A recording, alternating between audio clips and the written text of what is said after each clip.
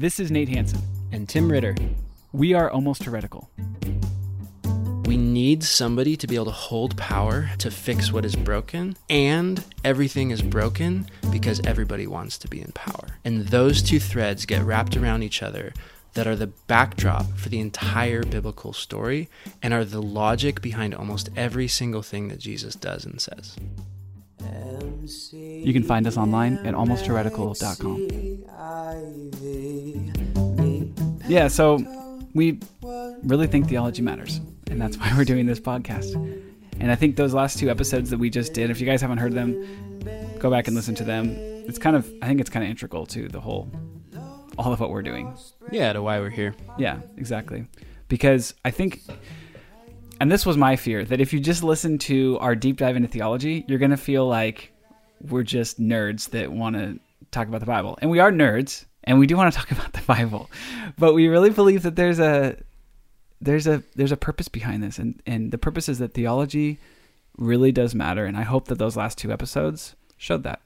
Yeah, so we're going to try to keep finding a blend of doing some theological homework and critiquing some of the ways of thinking and ways of interpreting Christianity that have been predominant in evangelicalism. And we want to keep telling stories and connecting with one another and wrestling with all the real life ramifications of how these ideas end up playing out in real people's real lives. And a topic that we are most passionate about is power. One of the things that comes up in most of the stories we hear and in our own stories, and we've seen through and through in evangelicalism, is a rampant issue of power in the church. So we're going to jump back into the Bible and look at how this story has a common theme throughout the whole thing. And there's lots of different stories, lots of different writers, but there's this one common theme throughout. And so we're starting this series, and it's called The Bible is a Story About Power. And my job over the next few episodes is to convince you that that's true. Let's go.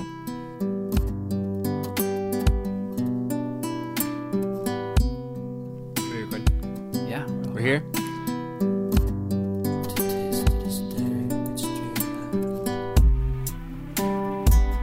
Okay, Nate, so we started looking back into some of the earlier chapters of Genesis and specifically trying to reevaluate the story of the fall and made the case that it's actually not just one story. It's a whole collection of stories that runs through Genesis 3 to Genesis 11. So, do you remember what that was? Yeah. So, okay, the gist of it is essentially that there's more there in the fall than we've believed. And so you have to look at, the way I like to start is like, why is there a snake in the garden? And that was actually what one of our episodes was called. So you can go back and check it out. But why is there a snake in the garden? And it's just assumed that we know why the snake is there. And there's other stories that lead us to believe that this snake is a divine being. And there was some sort of a fall of divine beings before the fall of humans in Genesis 3. And we're just supposed to know that. And that continues on. And this is a theme that a lot of the Old Testament writers just kind of reference and assume we know. And it leads all the way to Genesis 6, where we have these Nephilim, these giants, then we have gods or the divine beings coming down and having sex with these giants, and then it's right into the story of the flood. But it says there, the key verse there is that it says that these beings were around before and after this flood. And we continue on all the way to the Tower of Babel, where God seems to be apportioning these divine beings out to the nations to be their gods. And God seems to be totally cool with that. So, yeah, this is a theme that, and then is also picked up in the New Testament, and we'll get to that as well. But I don't know, was that decent or not? Yeah, totally. And part of what we covered was, so the flood was a response to the world that God had created and ordered with mankind to be its rulers had fallen into essentially this cosmic war. And part of that war, a central piece of it, what we looked at, the justification for the flood story, was that according to the biblical writers, the way these divine beings sought to seize power from humans that were entrusted to ruling the world was to essentially take over and corrupt their bloodline through essentially sexual war crime. And so what you have is these semi-divine offspring, which are the result of some sort of illicit sexual union between these divine rebel beings and human women. And that the justification for the flood was in large part to wipe out those beings. And then you have this clear note, as you mentioned, that that didn't happen. And then we got into an episode where we pointed out that the justification and the logic behind the conquest of Canaan was in large part to wipe out these divine beings. But what I want to do is go back in the same grouping of texts, this whole collection of especially Genesis 3 to Genesis 11, and take two separate strings and trace two separate threads, and then we're going to tie those threads together, and then we're going to carry those forward through the rest of the Bible. Okay, so we're starting in Genesis 3. Well, where did we say that the last piece of the fall was? What was the last chapter in the story of the fall? Okay, I think it was Tower of Babel, Genesis 11. Right. Which was, according to John Piper, was God getting mad at skyscrapers.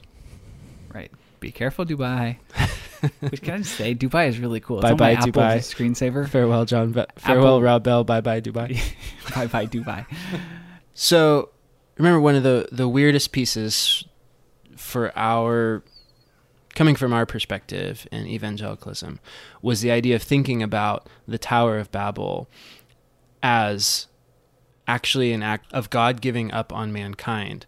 The flood was plan B, and his action at the Tower of Babel was plan C, which a couple verses in Deuteronomy corroborate with Genesis 11 to say that what actually happened was that God decided to abandon essentially all of mankind and to delegate the nations of the world to be ruled over by the other divine beings. Wait, pause. I know a lot of people that would have problems with you saying something was God's plan B.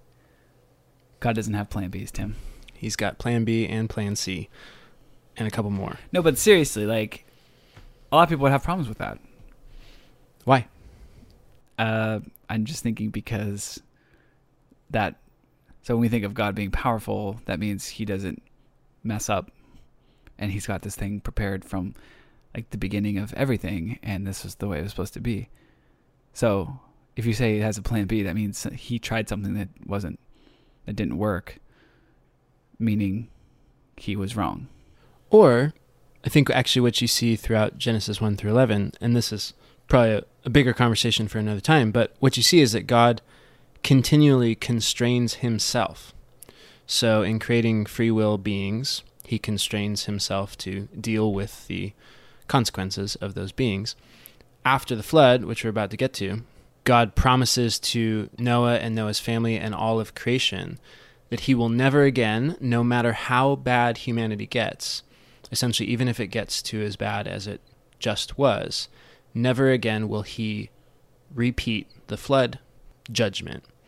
Meaning, he's now constraining himself to essentially allow humanity to primarily reap its own consequences, because he just limited himself by making a promise that he will no longer wipe out all of life.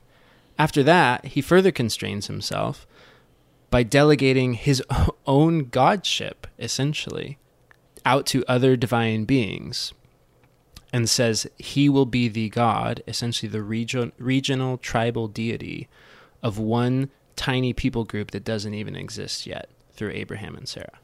So any conception of God that doesn't leave space for a God with constraints essentially is an idea of God that isn't free to do the things that the biblical writers are clearly attesting to God doing in the very first chapters of the Bible. Okay. All right. We'll dive into that some other time, I guess. Table it.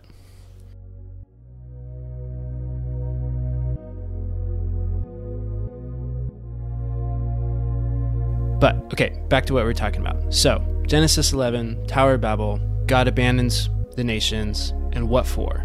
Like, why did he do it, or what happened? I mean... Yeah, so, just think. You've been a Christian a long time. You know your theology. How can you make sense of that? Well, I always thought was they got too powerful, and so he had to spread them up. The people got too powerful. The people. Yeah, gotcha. So that happens in Genesis 11, right? We looked at 2 verses from Deuteronomy that refer back to the same Tower of Babel event. But what happens next in the book of Genesis? He chooses Abraham. To be what?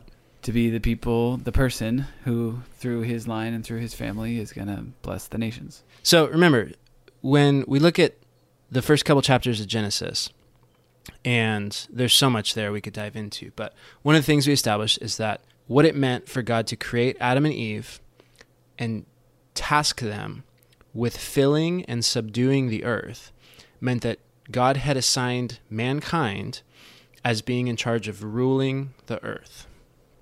And then, if you look at it actually, after the flood story, when essentially most of the earth is wiped out, and what you have is Noah and his family and their animals as the survivors, the same thing gets told to Noah that was told to Adam and Eve. Go fill and subdue the earth.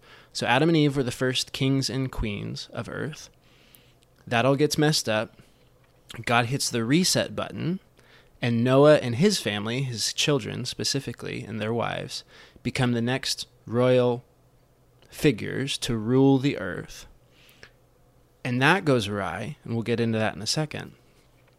And so what you have happening in the combination of the Tower of Babel event and God revealing himself and choosing Abraham and Sarah, he's now just placed Abraham and Sarah into the same role that Noah had filled on behalf of Adam and Eve.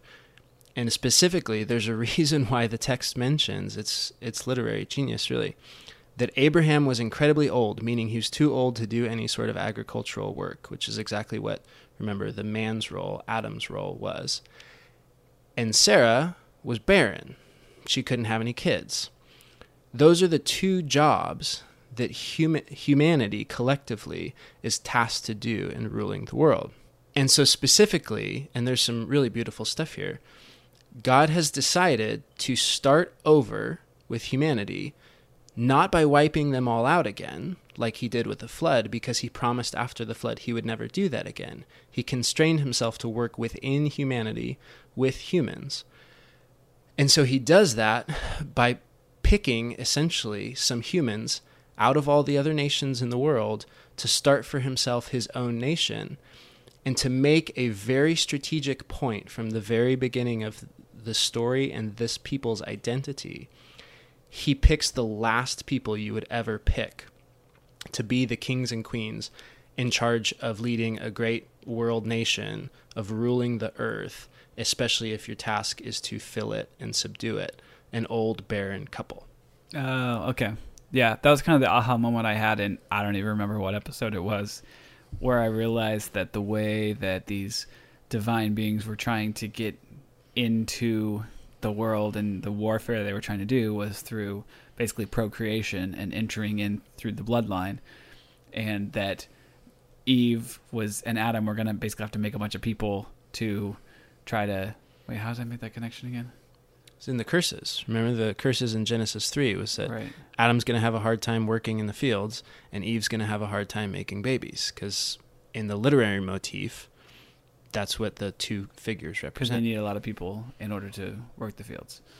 They would have to make babies to make their own help, because they're no longer working with the partnership of the divine beings. And without that partnership, it's going to be a heck of a lot of work to garden. Okay, so now he's starting over, same sort of imagery, except he chooses the last people you would choose if the whole goal was to make babies and work fields. Hey Brian, do you know anyone that was once a teenage fundamentalist? Oh, Troy, you know that I was, because you and I have a podcast called I Was a Teenage Fundamentalist. I did know that. But you know what I find myself asking these days? No, I don't, but I think you're going to tell me. What about all those things that church gave us definite answers for? What are we supposed to think about all those things now? Well, funnily enough, that's what we're doing for Season 5 of I Was a Teenage Fundamentalist. Ooh, Brian, I sense the Lord at work here. He works in mysterious ways. And we are going to unpack these things. We're going to find out what we do think about them now. So tune in to Season 5 of I Was a Teenage Fundamentalist, the official podcast for the Azusa Street Revival. I'm not quite sure that's true, but it is available wherever you get your podcasts.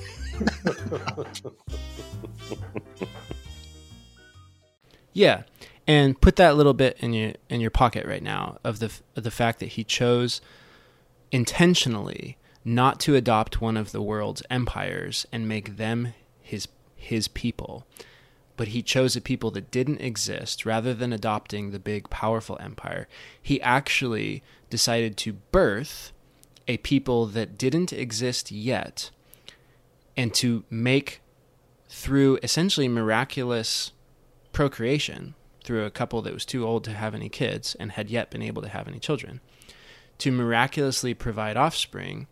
And so he makes that famous promise to Abraham, look up at the stars in the sky, and I'll make your family, your offspring, as plentiful as the stars in the sky. And that family will become a great nation, which will lead to the blessing of every nation in the world. And again, royal motifs mixed all throughout this. So essentially what you see is Adam and Eve represent figures that God was tasking with ruling the world, and that falls apart. Noah's given their job, and that falls apart. And now God walks away from all the other humans on the earth and starts a third time to task a people with ruling the earth. But what he's doing is he's choosing a small subset within the broader society to essentially form a countercultural minority community within that larger subset. And not only does he not choose the big bad empire, it starts by saying, hey, believe me, trust me, you're going to have a bunch of kids. They'll eventually reproduce and start to fill the land, as is your calling. But by the way, they'll spend 400 years as slaves in a foreign land, which ends up being Egypt, the great empire. Okay, I'm tracking. So how is this then about power? So the reason I bring all this up is to point out that the entire logic behind Abraham and Jacob and Isaac, which becomes Israel, and the entire community, which is at the center of the biblical story of God's people, his inheritance, Israel, that rooted in their identity is the Adam and Eve calling of ruling the world. What this community, what this people is to be for, is not just to be some religious sect out in the desert that stays righteous and pure. Their entire purpose is to become the kind of countercultural community that would one day end up bringing peace throughout the whole world through a form of using power to rule. And so what you see building throughout the Old Testament is essentially this story about whether or not Israel's actually fulfilling that calling and how they are or are not fulfilling that calling. It reaches a point with David, the king, who is essentially the high point in Israel's history, who is the guy who didn't want any power. He was the little brother, wasn't seeking to be king, but is made king over the big, tall, powerful Saul. And it does seem like that happens all the time in the Bible. We always talked about it as like God picking the lowest and the least or whatever, but it's specifically the ones that aren't powerful, if you think of it another way. Right, and they're actually contrasted against each other. So the Bible stories don't share very many details, especially not physical details about what characters look like.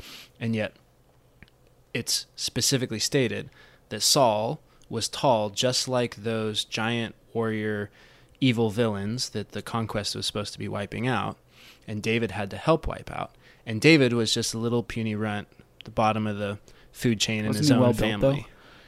He was supposedly handsome. Okay, yes. Is that what well-built means? That's Nate's translation. Doesn't it say well built? Somebody write in or something. There's a translation that says he was well built. I know it. Okay, so fast forward. Essentially what you have is this little bit of a high point with David. But it's not so much a high point as it becomes a symbol or a paradigm, which is that if Israel is meant to be the people, the nation, the community that is good and just and righteous enough for God to trust them to actually rule the world in justice, then they're going to have a leader within that community who is good and just and righteous enough to lead them. So you end up having this sort of thing where within the world is Israel as a small countercultural remnant minority. And then within Israel, you have need for one leader to be a small remnant countercultural force for good within that own community. And that is one of the key seeds of Messianism, which ends up getting woven throughout the entire Old Testament in hundreds of really fascinating ways, that this idea is building and building and building throughout Israel's history, and especially throughout the Old Testament scriptures, that the entire idea of God being able to use Israel to become a blessing to the nations is actually all contingent on there being at least one person who can be that righteous leader, that person who is just and merciful and compassionate enough to actually be handed the keys to the kingdom and not use it to become the next empire. But I thought that Israel didn't need a king. They weren't supposed to have a king, and then they begged God for a king like the other nations. So it makes it seem like plan A, God's plan A, at least plan A in plan C, was that they didn't actually need a king. But you're saying that's integral. No, I think the idea of a king and the idea of the story in 1 Samuel is that it's an integral story in this overall picture, is there was never an issue with leaders, right? I mean, think about it. From the get-go, you have singular representation in the form of an Adam or a Noah or an Abraham. But then the big one is Moses, right? And you get to, he's the leader who essentially God uses to single-handedly lead Israel in the Exodus out of Egypt. And Moses, for a long time, is the archetypal leader figure who knows God, is faithful to God, and essentially intercedes between God and the people. When you get to 1 Samuel and the people are crying out for a king, the point is specifically that they are trying to simply look at the nations around them, especially the biggest, baddest empires around them, and mimic the behavior of those nations. So they look around them and say, hey, Babylon's got a king, Egypt's got Pharaoh, all the nations that are beating us up all the time, who have more money than us and more power, let's just do the same things they do. So the story at its essence is, and God gives a warning, you're going to reap what you sow. Your own king is going to enslave you just like you were enslaved before. The whole story is about Israel is supposed to become the kind of people that can lead the Egypts and Babylons and Roman empires of the world into peace and justice and righteousness. And instead, they're spending all their time just trying to become the next Roman Empire or the next Egypt or the next Babylon. But as a sidebar, that story is a good example of some of the more complicated ways that the scriptures are working. You can go back and forth on trying to understand these passages about Israel getting a king and the Saul and David narratives and try to come up with a clean ethic or a clean application from those texts. It's just really hard to do. It's essentially giving you some very complicated stories with complicated figures. I mean, was David good or bad? Mull on that one for a while. It's teaching some really rich wisdom, some really valuable lessons, and more importantly, I would say it's carrying some really central motifs through to the next parts of the story. But we rarely read those texts that way. We're trying to figure out, what does this text have to say to me, and how do I apply this to my life, and that sort of thing.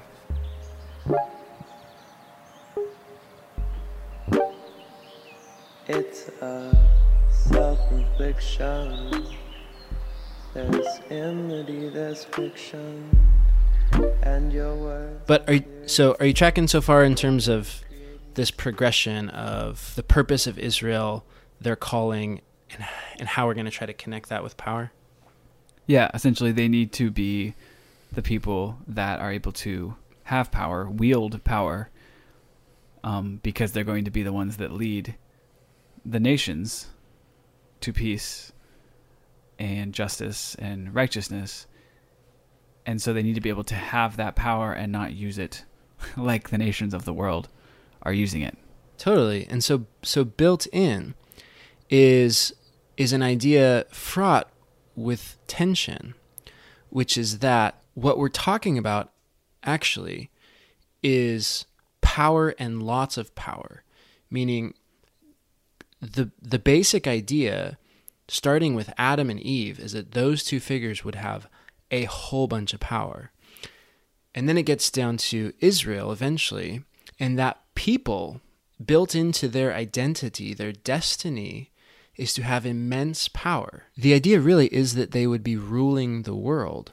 The end game of this story is that this people would be in power, and in great power, not just the leading nation in the world, but essentially some sort of, cosmic theocracy that is actually working with God to rule over the rest of creation. But at every point connected to that idea is the idea that rulership is completely dependent on justice and righteousness, that the only one God will trust to actually rule is the one who will only use that rule to bless and will not use that rule to curse, that they will only use their power for good, and therefore having that person or that people group have ultimate power is actually ultimately good for every single person.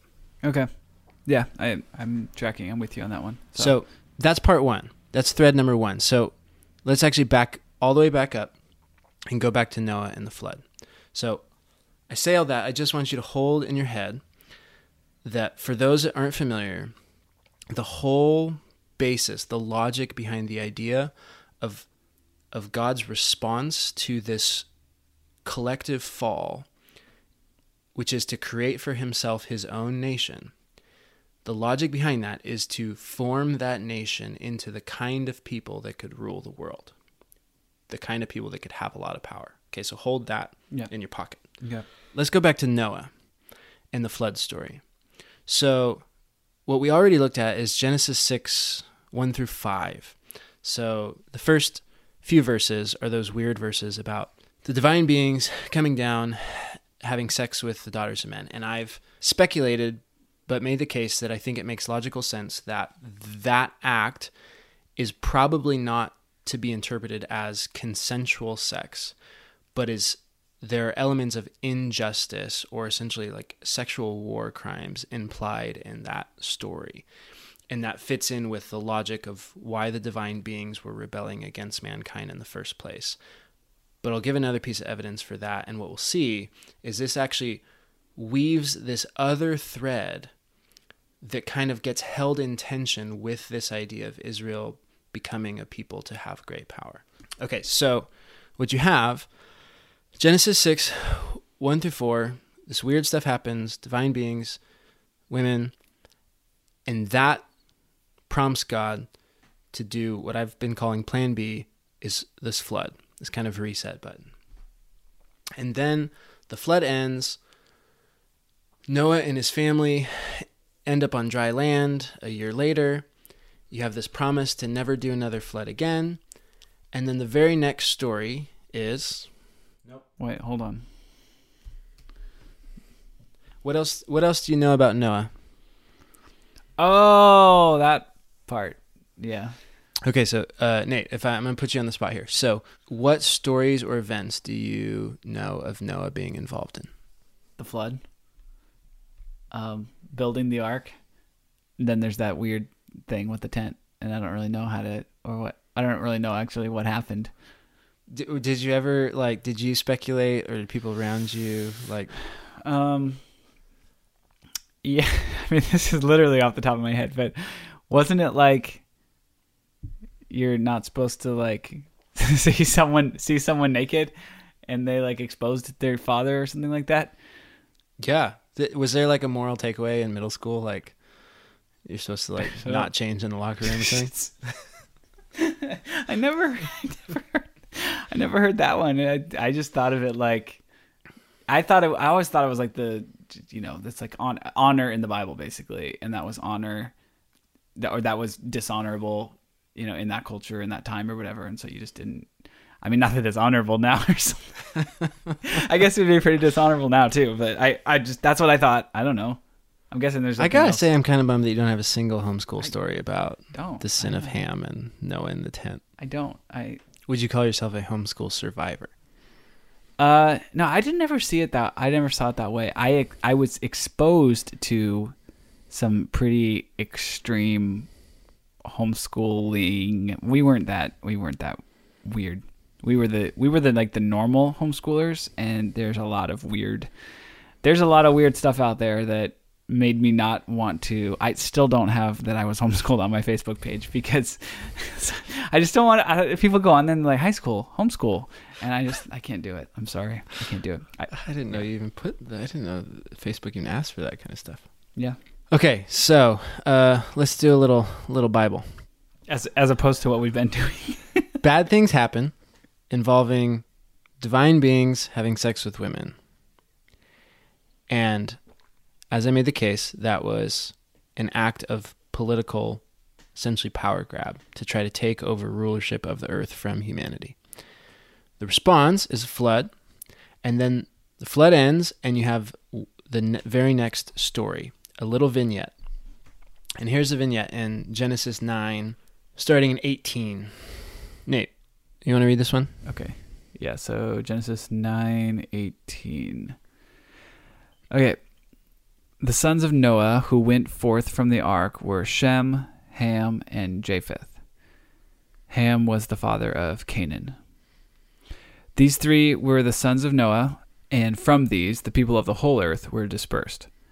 Noah began to be a man of the soil, and he planted a vineyard. He drank of the wine and became drunk, and lay uncovered in his tent. And Ham, the father of Canaan, saw the nakedness of his father, and told his two brothers outside.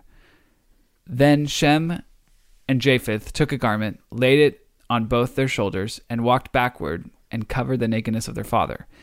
Their faces were turned backward, and they did not see their father's nakedness. When Noah awoke from his wine and knew what his youngest son had done to him, he said, "Cursed be Canaan, a servant of servants shall he be to his brothers." He also said, "Blessed be the Lord, the God of Shem, and let Canaan be his servant. May God enlarge Japheth, and let him dwell in the tents of Shem, and let Canaan be his servant." Okay, so if I were to put you on the spot again, what's your best guess at what the heck is happening? I mean, it's kind of what I said earlier, basically that it's dishonorable to see the nakedness of your father, and that was a big thing in that culture. I mean, it's not cool now or whatever, but must have been a big, thing at the time in that culture. And the patriarchy, that kind of, I don't know. And so it's dishonorable. So they were trying to do the right thing and cover him up without seeing him. And I don't understand the whole blessings and curses and live in his tent and all that kind of stuff. But that's I think that's about as good as I could come up with. But that's not it at all. But I didn't find this. I'm just reading other smarter people than me and want to pass their stuff along. And I've mentioned him before. Michael Heiser is one of my favorite scholars who, especially on the divine supernatural worldview of the Old Testament, all the stuff that we touched on in the first handful of episodes of the podcast, tremendously indebted to him. And he's got a really good podcast for extra credit Bible nerds. It's called the Naked Bible Podcast. And I actually came across this idea in this article, which I'm about to reference, through an episode he did called The Sin of Ham. And in that episode, he essentially took a piece of recent scholarship, an article, and basically just walked through it. And I've got that article here. They basically make a pretty watertight case that I don't think there's any way to challenge it for a view that I'd never even thought to imagine. The article's called Noah's Nakedness and the Curse on Canaan, Genesis 9:20 through 27, and it's by John Bergsma and Scott Hahn. So here's the idea. What you just voiced, Nate, is basically one of the predominant views. Scholars will call it voyeurism. Essentially, what happened is Noah got drunk, got naked, and somehow the kids saw him naked, and that was embarrassing. Oh, I got to add to it. The other one was, of course, don't get drunk. That's where we should put the sound. So we recorded this really cool sound of Tim opening his beer, and we don't really know where to put it, so we're going to play that right now.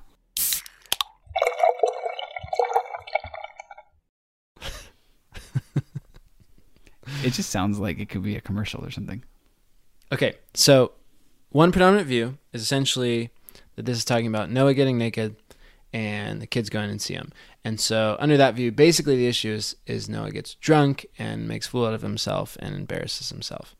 But the view's got a lot of holes, especially like why the heck does Canaan get cursed as a result of this event?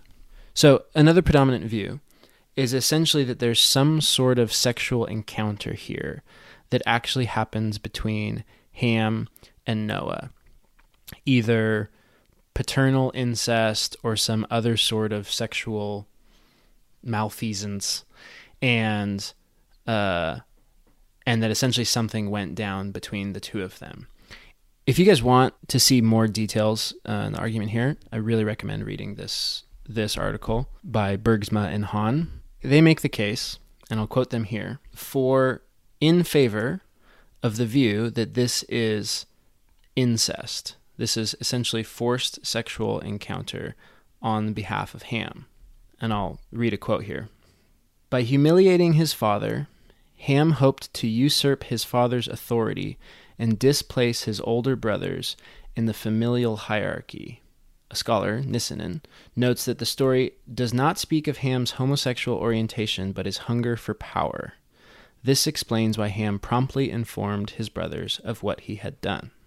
So, they quote a couple other scholars, and they essentially agree with an argument that what this story is getting at is actually a familial political, it's a power play, where what Ham is trying to do is essentially humiliate his father so that he takes over the family line. So think about it. These are the only, according to the narrative, these are the only humans left on the planet who have just been tasked with, again, the role of ruling the earth. It's Noah and his family. He has 3 sons. And according to this view, one of them, essentially what he's trying to do is attack his dad and take over the family line. But here's where this article takes a turn, and this is the argument that I just think is watertight. You can't argue it. And they say, essentially, I'll quote them here, in almost every instance, these arguments for paternal incest are better suited to argue for maternal incest. Think about that. So the best view in these guys' minds before this article was that the event here is incest. It's essentially forced sexual encounter for the sake of humiliating and usurping Noah. But then they go on to make the case that that's actually, in every way, better interpreted as being an event of maternal incest, meaning Ham actually raped his mom, Noah's wife. Here's why they say that. They take this phrase, to see the father's nakedness, and they look at every other place that phrase, that idiom, is used in the scriptures, and it never once refers to homosexual practice. It always refers to some sort of heterosexual encounter. And specifically, there's evidence within the Bible itself that this phrase, father's nakedness, is actually an idiom referring to your mother. So actually look at Leviticus 18:7-8. It says, "You shall not uncover the nakedness of your father, which is the nakedness of your mother. She is your mother. You shall not uncover her nakedness. You shall not uncover the nakedness of your father's wife. It is the nakedness of your father." You see that there? The idiom, the nakedness of your father is your mother, and the nakedness of your father's wife is your father. And this gets repeated a couple times. I'll quote them again. "The same logic is at work in Deuteronomy 23:1 and 27:20, which describe intercourse with one's father's wife as uncovering the father's skirt." And one further piece of evidence is that the drinking, the reference to Noah growing a vineyard and drinking, isn't a moral lesson on the woes of getting drunk. It's a literary motif. Drinking and sex were commonly almost entirely connected in biblical story. So I'll quote them again. "If we take full account of the nuance of the biblical idiom, the statement that Ham saw his father's nakedness implies relations with Noah's wife, presumably Ham's mother. This is supported by the fact that the imagery of the vineyard and wine is associated only with heterosexual intercourse in the Bible, whether in the story of Lot and his daughters, the David-Uriah-Bathsheba affair, or the Song of Songs. It is salutary to recall that in Genesis 9:1-17, the pericope immediately preceding the narrative under discussion, Noah and his sons are twice given the command to be fruitful and multiply. Genesis 9:19, "From these the whole earth was peopled," suggests that the sons fulfilled this command, and 9:18 and 22 stress Ham's role as progenitor of Canaan. It is not unreasonable, therefore, to interpret Noah's and Ham's actions in 9:20-22 in the context of procreative activity, however imperfect or distorted. Noah drank and disrobed in an effort to procreate. Ham intervened and succeeded. Specifically, if Ham's deed is understood as maternal incest, it becomes possible to explain Canaan's origin as the fruit of that union. This insight suddenly illuminates two aspects of the text left unanswered by paternal incest theorists: why Canaan is cursed, and why Ham is repeatedly identified as the father of Canaan. Canaan is cursed because his origin was a vile, taboo act on the part of his father. Ham is repeatedly and apparently superfluously identified as the father of Canaan, because the narrator wishes to signal the reader that this narrative explains how Ham became the father of Canaan. End quote. So, are you tracking with this here? Wow, yeah, that's completely different. So, if I can be just real blatant, basically, the wine thing isn't Noah got real drunk and he was laying naked in his bed.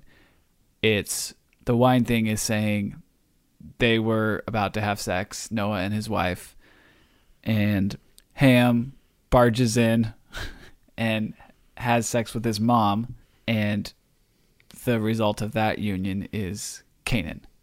And this was essentially a power grab. Exactly, which is the only explanation for why, A, you have this parenthetical verse which says at the beginning, by the way, of the three sons, Ham is the father of Canaan. Yeah, we're not told who the other ones are the father of. Yeah, it doesn't list any other grandkids. And then at the bottom, you have this list of curses upon Canaan. It actually makes perfect sense once you think about it. You just have to get over that it's using idioms. It's not the way us modern Westerners would have told the story. But here's why I bring this up. What we see here is one of the very first story after this family gets off the ark, being saved from the destruction of the earth, and there to be the new restart people to rule the world. And a guy's own kid is so hungry for power that he rapes his own mom to take over the family bloodline. Now, track with me here for a sec. Where's the last story where someone had sex with someone else to take over the bloodline of the person who was supposed to be ruling the world? Genesis 6 with the giants and the sons of... Exactly. We're supposed to read this and say, oh, I've seen this before. And there's a well-known characteristic of Hebrew literature, which is called an inclusio. And it's a technique where you essentially bookend two ideas around another line of poem or story or something. What is happening here is Genesis 6, 1 through 4, and this story in Genesis 9 are an inclusio around the flood story. What the flood was responding to was essentially this cosmic primordial power grab that people were fighting over who gets to rule this earth, and that hunger for power, that thirst for power, had so destroyed creation that there's this war going on between the divine realm and the human realm, and all of creation is suffering for it, to the point where God's willing to wipe them out. You have this little hint about the Nephilim that the flood was responding to and didn't quite work. And then the next story on the other bookend, immediately following the flood, is another occurrence, not of sexual immorality like they broke some purity culture code. This is another attempt to seize power to become the ruler of the earth. And again, remember I said Genesis 3 through 11 is essentially a collection of stories that are together depicting the fall. We have to read all of these as pieces of the fall, of what went wrong. And when I say fall, I mean the narrative depiction of the problem that the whole rest of the story is trying to solve. Okay, but wait. So how did having sex with his mom and having a child as the result of that union, how did that grab power? So, like, just think of like family hierarchy. I mean, it's a patriarchy in ancient Near Eastern culture. So you have the patriarchal couple, Noah and his wife, and then you have 3 sons and their wives. As long as Noah's alive, Noah's at the top. Noah and his wife are at the top of this food chain. They are the kings and queens, and these sons are essentially the princes, right, in that language. To sleep with his mom was to literally, and in the story, it seems like this is what happened. Somehow Noah got drunk. The wine thing isn't necessarily about Noah getting drunk. It's associating Noah's preparing to have sex with his wife. That's the intention. And somehow Ham swoops in and inserts himself into his father's place and has sex with his own mother in place of his father and bears a child by her. That child is now his and a part of the bloodline of the family. Does that make sense? His mom's the queen, and he just had a son by the queen, but it's not Noah's, it's his. Okay. Which is why Canaan gets cursed immediately by Noah. So the story is essentially Noah gets prepared to have sex with his wife. I guess maybe falls asleep. Doesn't really fill out this information. Ham steps in there. But the whole point is to say that Shem and Japheth honor their mother by refusing to look on this thing and essentially refuse to participate. And Ham is this horrible dude who literally does this event, sleeps with his mom in order to get her pregnant, and then goes and brags about it to his brothers to say, I just took over. Like, that's the point. It's a threat. It's an attack to say, I just took over Dad's spot. Yeah. Okay. So I see now. This is like one more piece of the fall, essentially, where somebody tries to grab power for themselves. And there's this theme even that we're starting to see where it often comes by way of sex. Yeah. And specifically, I think that's partly a cultural remnant, but it's actually something we still see in pretty modern history. Is that one of the most insidious ways to take over power within a community, within a family or a culture, is actually through sex and through rape. and to insert one's bloodline to actually decimate a people group by taking it over, we would say genetically, through the heritage. But the issue here isn't necessarily the technique. The issue is the motivation. So what we have is two separate stories which are surrounding the biggest story, the most central story in this whole fall saga, and it's framing the flood story as saying the major problem which the flood was trying to deal with is a desperate thirst for power, and it didn't work. And therefore, since plan B, the flood, failed, a couple chapters later in Genesis 11, God has to enact a plan C, because the thirst for power is still alive and well. The flood did nothing to eliminate that particular kind of evil from creation. And so this is the second string that I wanted to tease out and then bring back together. The first piece is that the opening chapters of the Bible are framing a kind of mythological foundation that we have to read the whole rest of the story through, which is that God is trying to find a people to hold great power that can actually rule the world in his stead. That's thread one. That's the story that gets run out through Israel, through Jesus, and then into the church. Thread two is that a part of what is wrong with this world in the first place, one of the most insidious issues with creation that is plaguing creation that God is trying to remedy, is that everyone here is thirsty for power. And that thirst for power is so insipid that people are willing to do the most egregious things to one another, even to their own mothers, in order to try to get to the top of the food chain. So what you have is two threads woven together in the opening chapters of the Bible to say we need somebody to be able to hold power to fix what is broken, and everything is broken because everybody wants to be in power. And those two threads get wrapped around each other that are the backdrop for the entire biblical story and are the logic behind almost every single thing that Jesus does and says.